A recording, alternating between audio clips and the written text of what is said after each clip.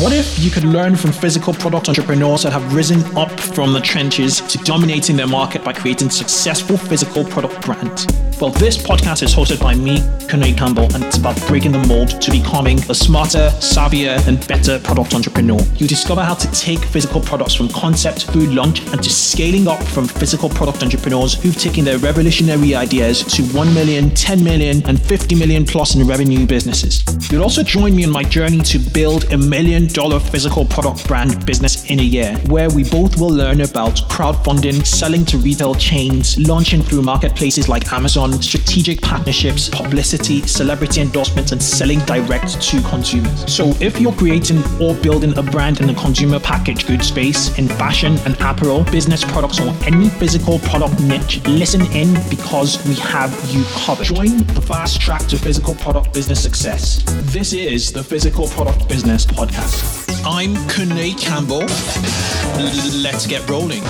Hi guys, welcome to the 2X e-commerce podcast, the Physical Product Business Podcast. Today I have with me Kiri Masters. It's quite an interesting background. I'll start out with what I know. She started out working for JP Morgan and then moved into Amazon, and having seen the power of Amazon, she decided to set up an Amazon marketing business specifically for brands called Bobsled Marketing. She's a self-professed Amazon junkie, and I think without further ado, I'd like to welcome you, Kiri, to the show. Hi, welcome. Thank you so much, Kiri. It's great to be here. Fantastic. Where are you at the moment? I'm in Bangkok, Thailand. Oh, wow. What are you doing? I'm here for a conference called the Dynamite Circle, which is a community of entrepreneurs who run online businesses. Okay, so physical product entrepreneurs, just like our listeners. Okay, could you take a minute or so to let us to introduce yourself, please, to the guest? Yeah, definitely. So my name's Kiri. I started on Amazon selling myself about 3 years ago, and prior to that I was in the banking industry. I actually started my e-commerce brand while I was still had a day job, and it was kind of my creative escape. So my first brand was in the crafts niche, and so I was initially selling on my own website and Etsy and creating all of these video tutorials.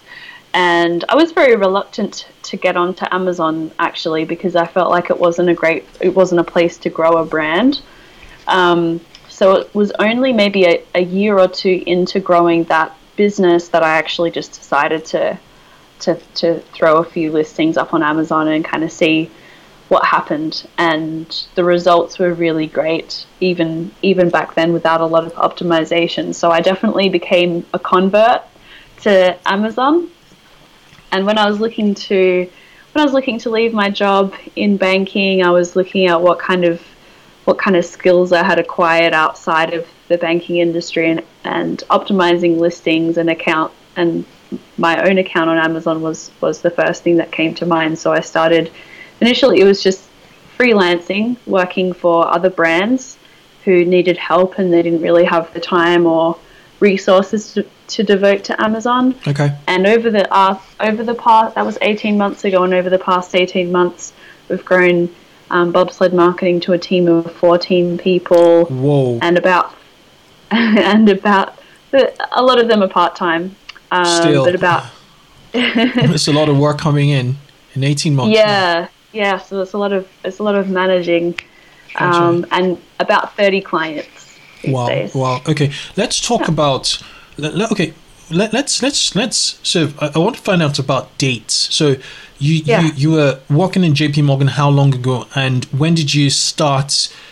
So selling on your website and Etsy and then when did you move it to Amazon? What kind of dates what timeline do you have there? Oh, you really digging back in my memory. So I left my job 18 months ago.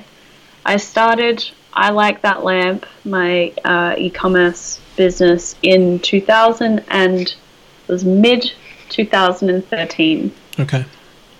And then I started selling on Amazon, I guess it was probably around mid to late 2014. Okay. Yep. Okay. And just 18 months ago, you founded, Bobsled Marketing, and it's grown phenomenally, well. Now let's talk about two things. First, you have a book. One of the reasons we're here, actually, the Amazon expansion plan, and you specifically said that it's targeted to consumer product brand owners and e-commerce channel managers, and the book covers or teaches how to boost revenues and sales on Amazon, how to protect your brand on Amazon, how to expand. It's targeted to a US audience. And how to expand from the US to the UK to the European markets and Canada. And then also how to optimize product listings efficiently.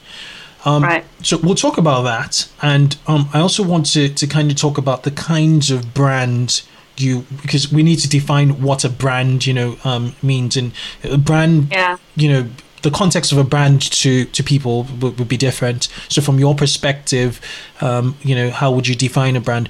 I think we should start out from the definition of a brand and then we go into the book. So yeah, absolutely. Well, I think that you can certainly still have a brand that exists only on Amazon. And something that we were talking about briefly before the call is whether having an Amazon only brand is a great strategy anymore with a lot of the changes that Amazon is making.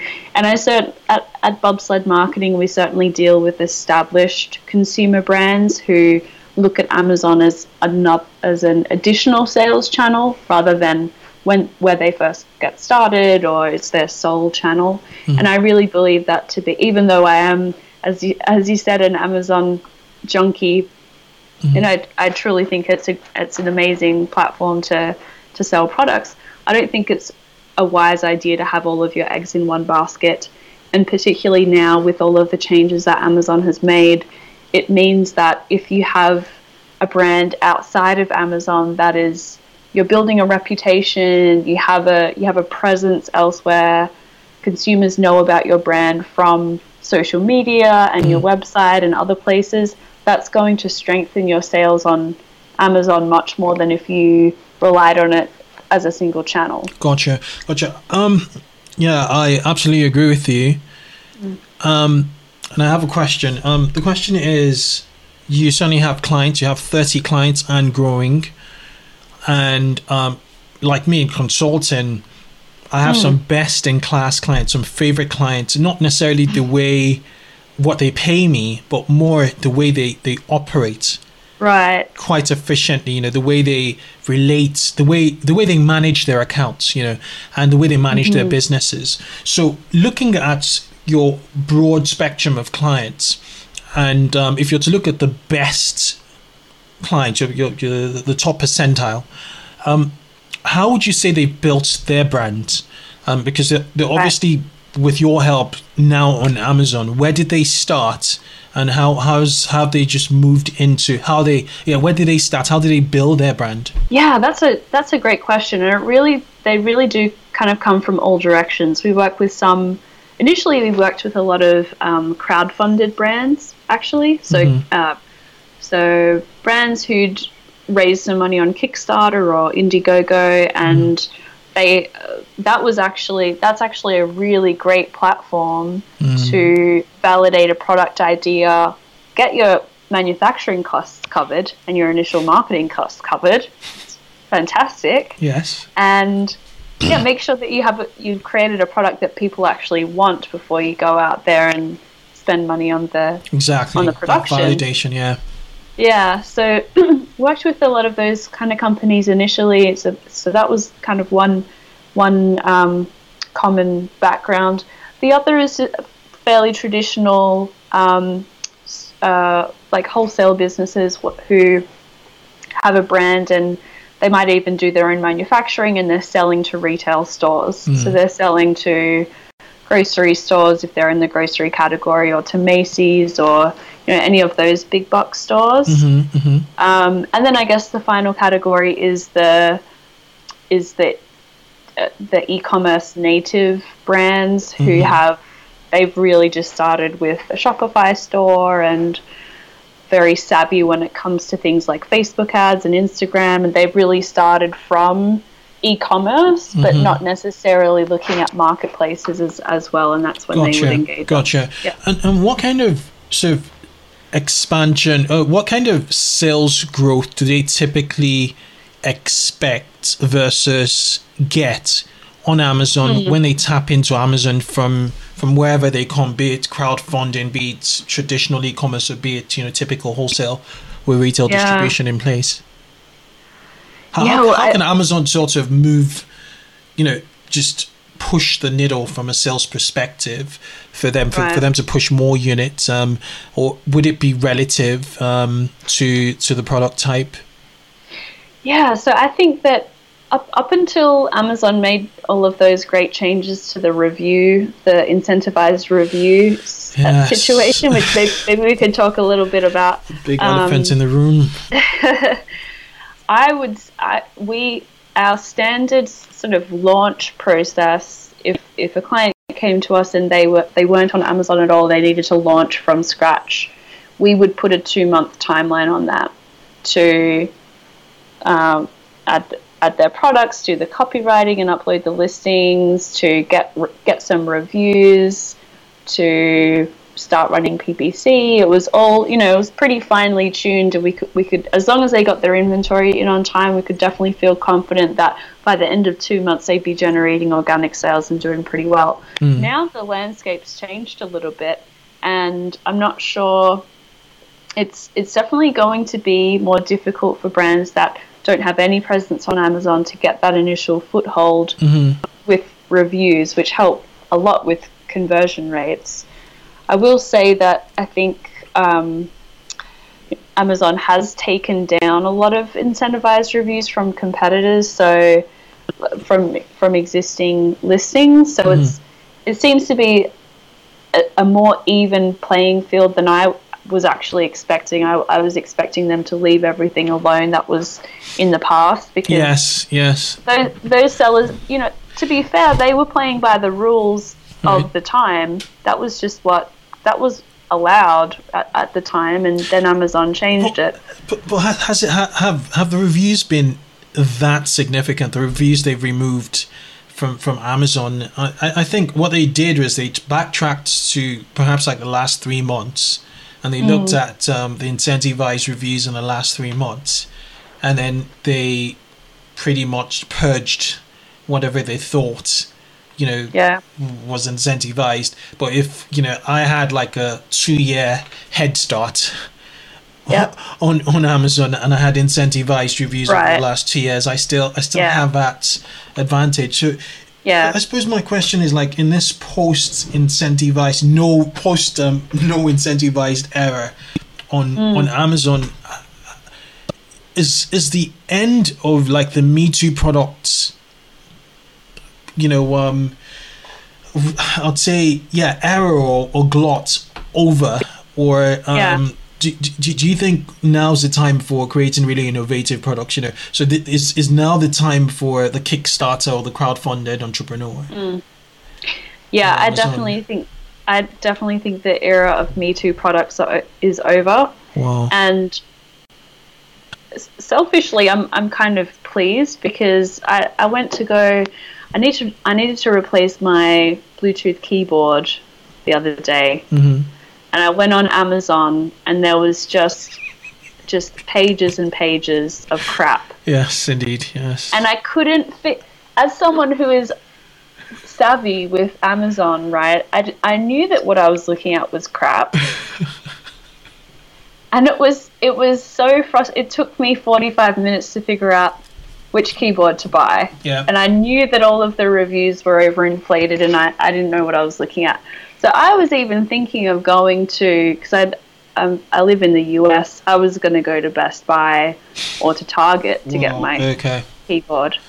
So I understand why they did it. I understand that from a consumer standpoint, it's also very,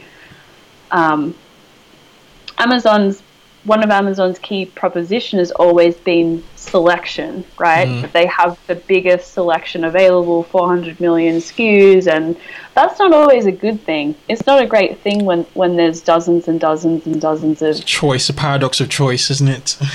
Yeah, exactly. So to kind of circle back to what we were talking about before, you have to. I think that those days are over.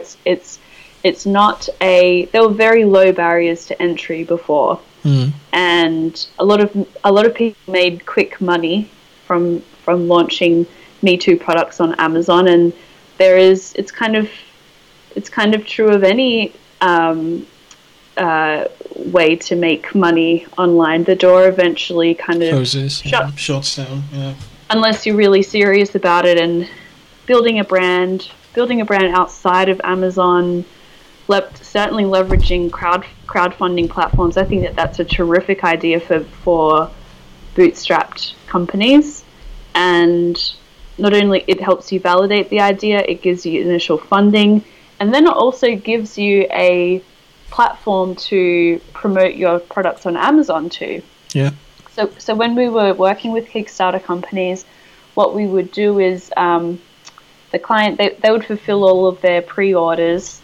And then when we launch the products on Amazon, they would actually reach out to their list on Kickstarter, because you can message those people and you have their email addresses to say, thanks for your support of our brand. We hope you're loving your new product. By the way, we're on Amazon now, and as you know, reviews are really important on Amazon. Would you write a review for this product that you have? Oh, wow. You have purchased to hand, it. Exactly, and they could take photographs of it anyway for proof. That's right. So it won't be a verified purchase, but it's still a genuine review from a person who has that product. So, right. That's okay. Yeah. So I suppose from your perspective, it would still be business as usual for you, but you may be, because you have three category of customers, you may be more selective with the wholesale.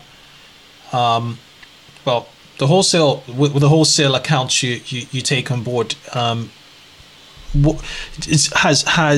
the changes on Amazon changed the way you do business and you onboard clients at Bobsled Marketing?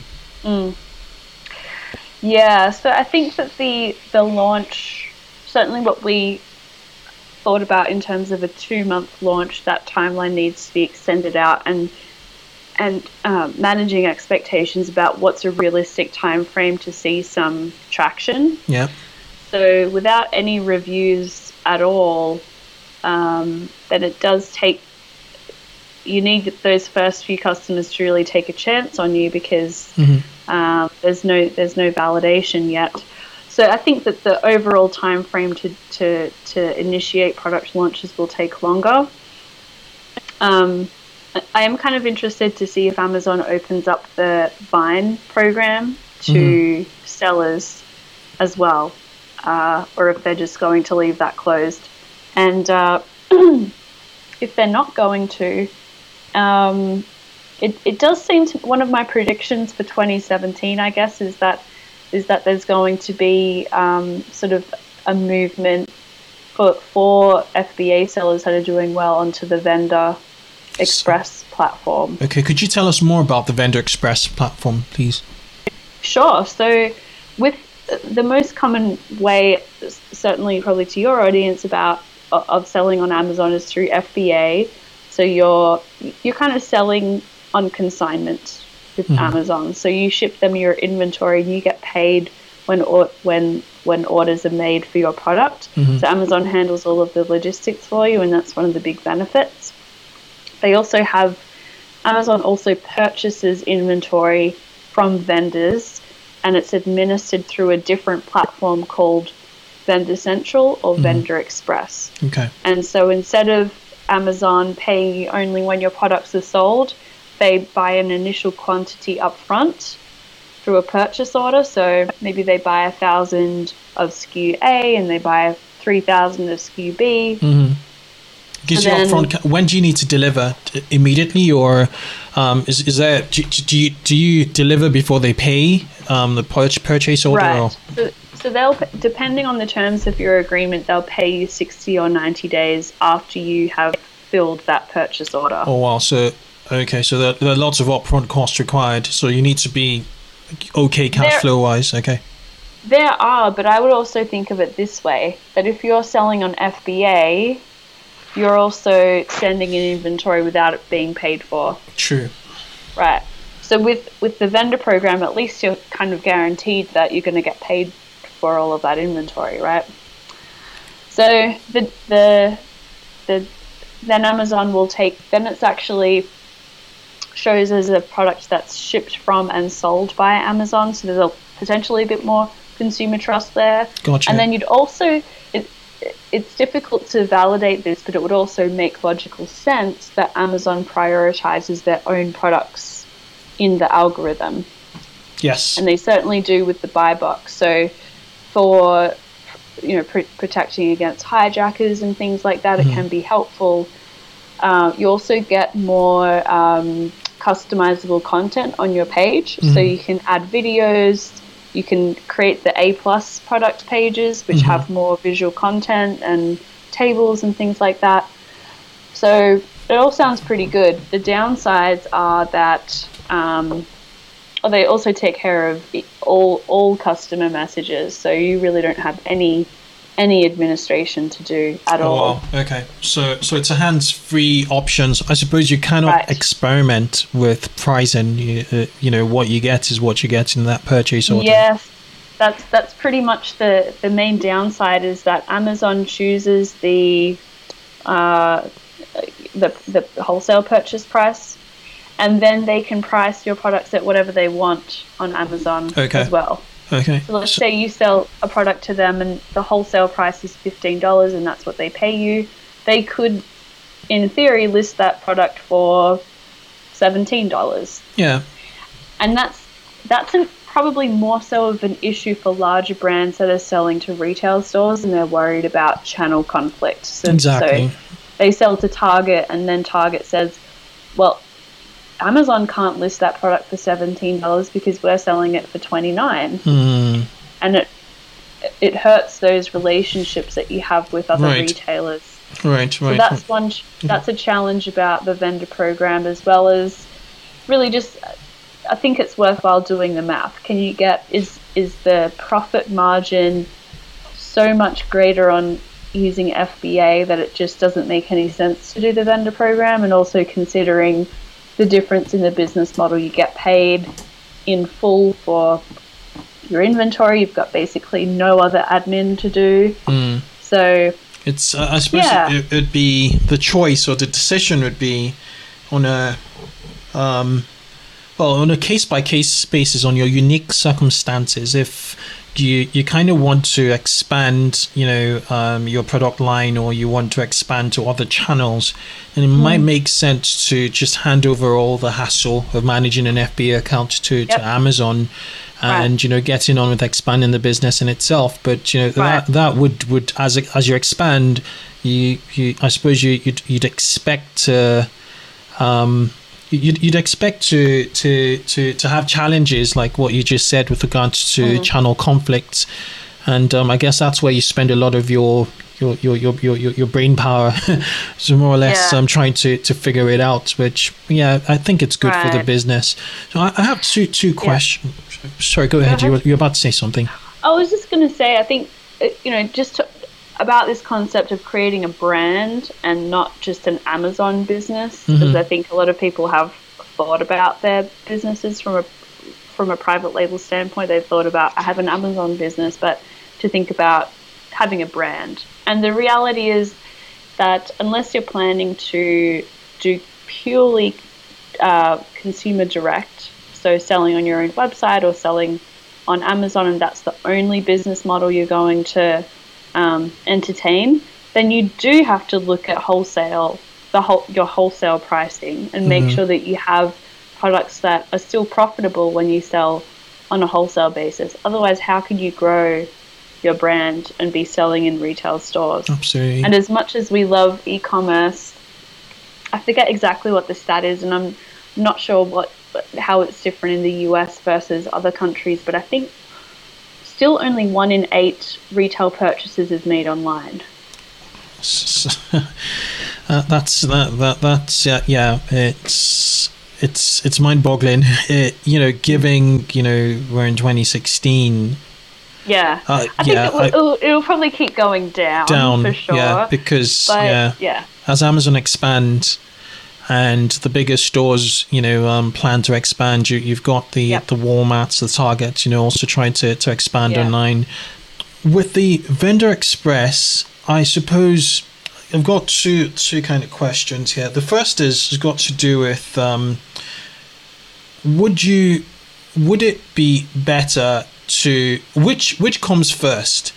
You go Vendor Express and then you start to look for retail distribution, or should you have secured retail distribution, understand how channels work as a wholesaler, and then come into Amazon as another channel? So you just sell wholesale. From a brand perspective that's been selling to, say, retail chains, it makes a lot of sense just giving it to Amazon as treating Amazon as another retail chain, basically, and letting them do the distribution. But obviously the caveat is the loss of control you have on price. Right. Which I believe is why LVMH, the luxury French brands, do not want to ever list on Amazon. Right. But so how would you what would you advise to listeners? Some listeners have Amazon businesses and other listeners do not have Amazon businesses. They're selling through other channels, and which, from your opinion, would be more optimal, a more optimal way to approach the Vendor Express strategy? Yeah, I'm not sure that there is a really strong answer either way. I will say that from the retail consultants that I've spoken with, these guys who help brands to get into big box retail stores, they certainly can confirm that the buyers at the retail stores, the merchants, they absolutely will look up your products on Amazon.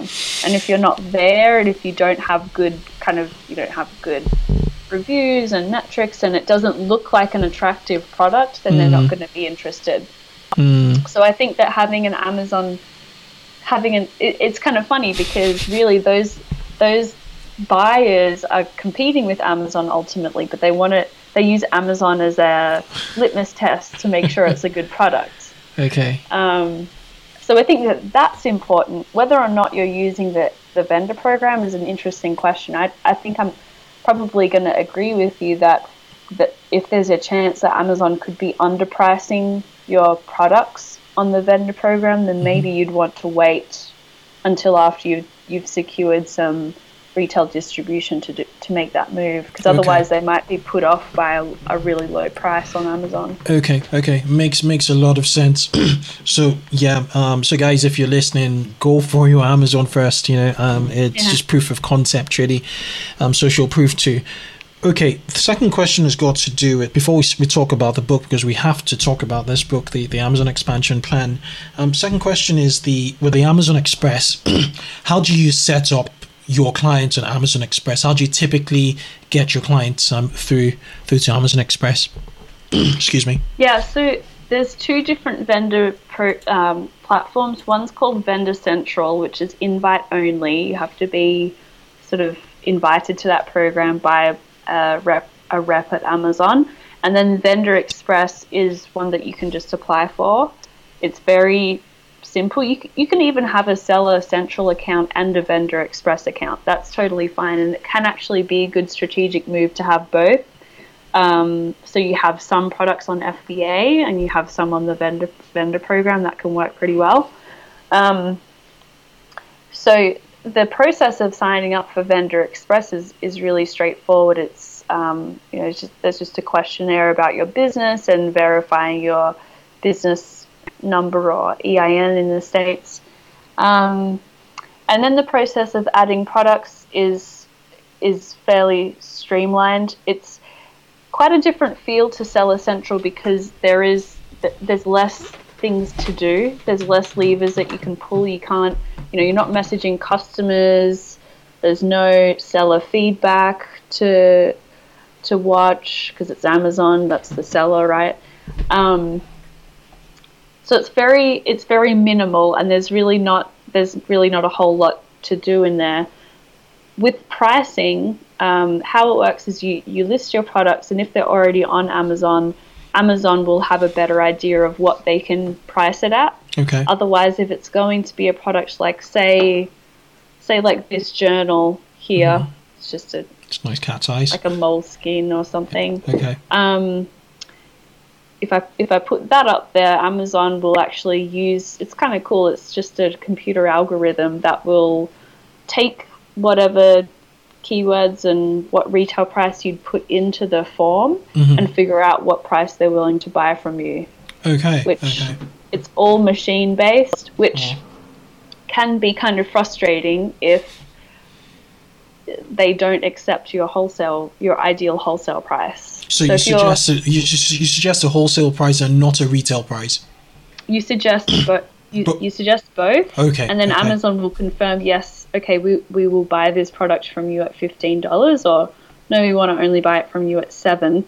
And if $7 is not going to be profitable for you, then there isn't anything you can do. There's no one to take your case on, basically. Okay. So that's why I think it can be beneficial to have a Seller Central account as well as a Vendor Express account, because there's some products which it's just not going to be profitable on Vendor Express, and vice versa. It can work a lot better for very low priced items on Vendor Express because you're not paying the FBA fulfillment fees. Plus I see because that's part of the margin, isn't it? Exactly. Yeah, true. And does Amazon actually cross-reference the Seller Central account for data when it's suggesting an optimal price in Vendor Express? Question. I don't think so, because when you're adding products, the calculation comes back so quickly about what they're willing to buy at. It's all, like I said, it's a machine algorithm. Okay. No idea how it works. Yeah, I'll be sure to link through that. That's amazing. That's very, very, very interesting insight. Okay, let's talk about the book. The book is due to launch sometime in November 2016, the 10th, I believe. The 10th. Okay. Right. Could you give us a lowdown on the book? Why did you write the book? Yeah, sure. So the Amazon expansion plan comes out on November 10th. It's going to be free for 5 days when it launches, so you can definitely save a few bucks and make sure that you get it on or around that date. So I wrote the book. It is kind of a lowdown of all of the things that we do at Bobsled Marketing. So for some clients, they're brand new to Amazon. They want to understand which platform they should be selling on. So Seller Central, Vendor, etc. Maybe they're on Vendor and they're wondering if FBA is a better deal or vice versa. So really kind of starts with the basics. And if you're an experienced seller on Amazon, you could probably skip through the first couple of chapters where we really get into optimizing product listings. So, the key factors in Amazon search algorithm, how to optimize for that. We get into PPC. We talk about how to protect your brand on Amazon, the different mechanisms for that. And then there is a considerable piece of the content devoted to international product launches, because I believe with Amazon there's a handful of ways to grow. You can optimize your existing assortment. You can continue adding to your assortment. You can launch in new markets. And then one that I think it's not very sexy, but it can have a huge impact on your sales, and that is inventory management and projections. Okay. So I think inventory management and projections is quite technical. It's kind of hard to explain in a book format. I think it's probably better with sitting down with a spreadsheet. Or software. Do you recommend any inventory management software? Yeah, actually there's one that's pretty new called Forecastly. Forecastly, okay. I think I've heard of it on another podcast. Yeah, so I've given that a trial, and that seems very good. And I know that they have put a lot of, they have some data scientists working on their team, and their algorithms are very advanced around inventory projections. So I definitely recommend that tool. I think Forecastly, okay. A winner. Yeah. Definitely link to it in the show notes. Okay. All right, sounds really, really, really good. Okay, so with regards to, I have a question. One of this, my long-winded questions again. Say I was selling, hypothetically, 100 products on Amazon USA a month. Yep. And I sort of put into action an international expansion marketplace. How much more would I sell in the UK, Europe, and Canada, given 100 units as my baseline in the US? That's a really difficult question to answer. I would be looking for, I would be using tools like Jungle Scout or those other sales estimation tools to be validating that, because I certainly know that Germany is the next biggest marketplace after the US for Amazon. So there's good volume there. There's good volume in the UK. But in terms of, like, out of 10, if the US is 10, then what would Germany be, etc. I couldn't put a number on that. I would say that it's going to vary a lot by category and how competitive, how saturated that niche is with competitors in each of those markets. Gotcha. But in terms of like market size, so I'm just talking about like volume, search volume. Right. So I have an Amazon USA store, and I live in the UK.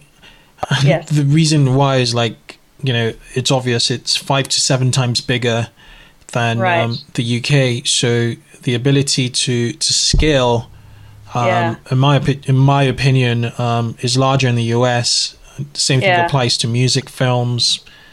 The moment a star, makes it in the US, they're a lot more expect. So I suppose, what opportunities, percentage growth wise, should sellers expect to see from expanding outside of the US to the UK, Europe, and Canada? Could they 2x? Could they or 10x their business? Yeah, so I think that just potentially, just based on population, that's certainly the case. But it's also very competitive in the US, because this is where everyone starts selling, right? So those other European markets especially, and Canada, I think the UK is kind of low-hanging fruit for US sellers, but they're all way less competitive than the US. No one's pulling out these dirty tricks the same way that they do in the US. Sure. So that's another reason why I think it's difficult to quantify, like, blanket across the board how much of a lift you could expect to see, because in non-US markets it's going to be less competitive.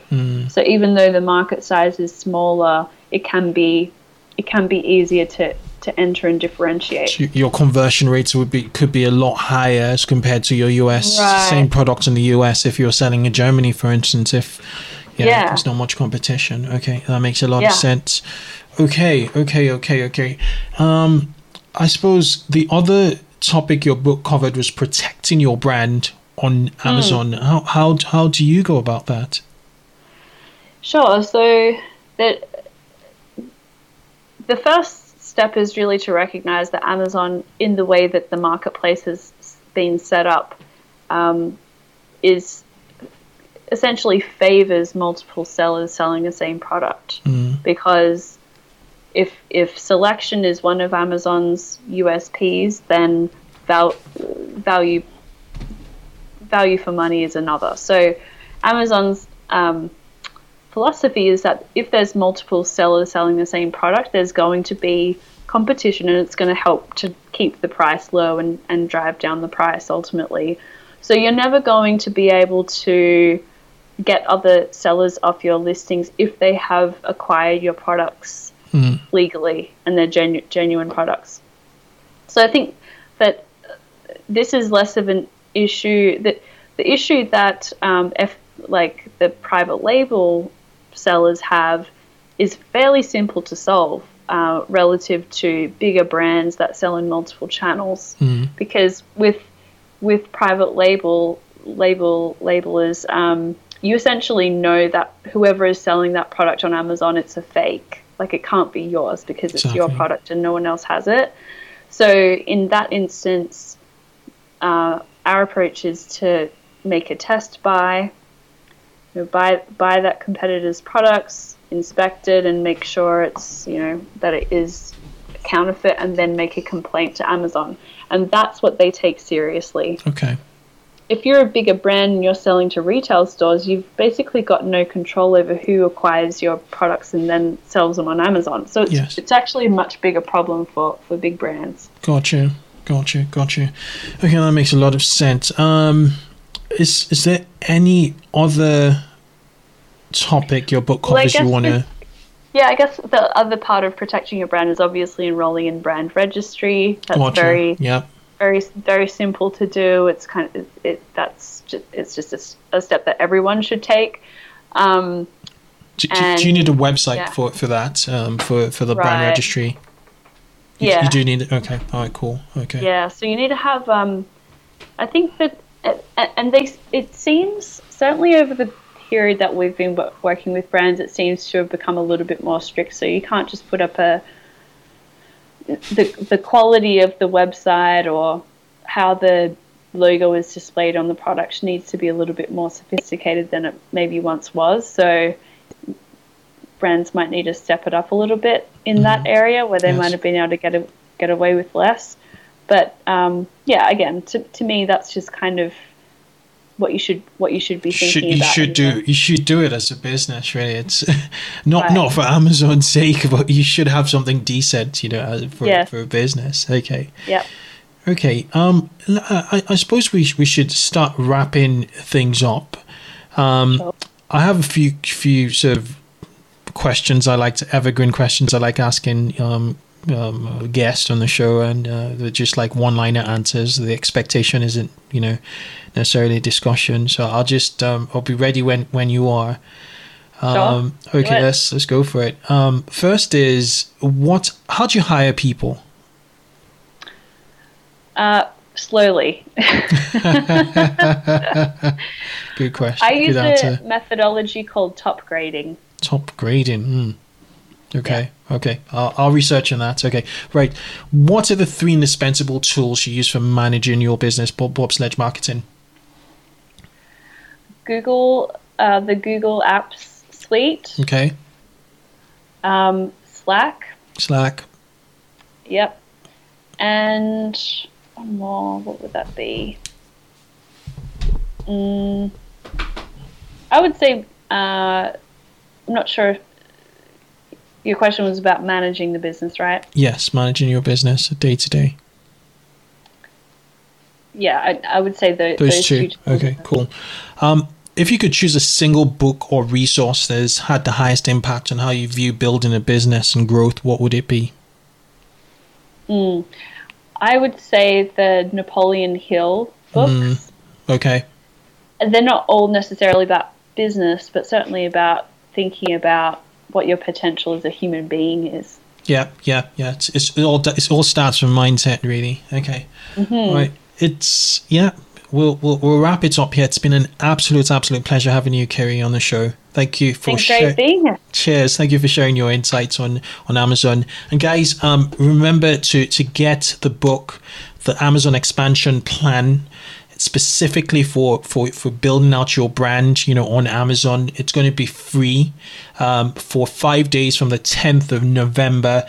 This show should hopefully come online on YouTube before that date. So guys, you have no choice. It's going to be a big one. I'm going to get it. I'm definitely going to get it, Kiri. So yeah, thank you. Great. Looking forward to reading it. Thank you. It was great. It was great. Cheers. To be I remember here. to leave a review on Amazon because you can leave reviews on free books and on Kindle books. Is it just Kindle, or could you also do that for normal books? I think it's on books in general, and I think that what I heard was Steve Jobs loved music, and Jeff Bezos loves books. So I'm not sure if it has anything to do with that. Okay, fantastic. Okay, great. Have a good one. Thank you so much again. Thank you. Right. Same to Bye you. now. Bye now.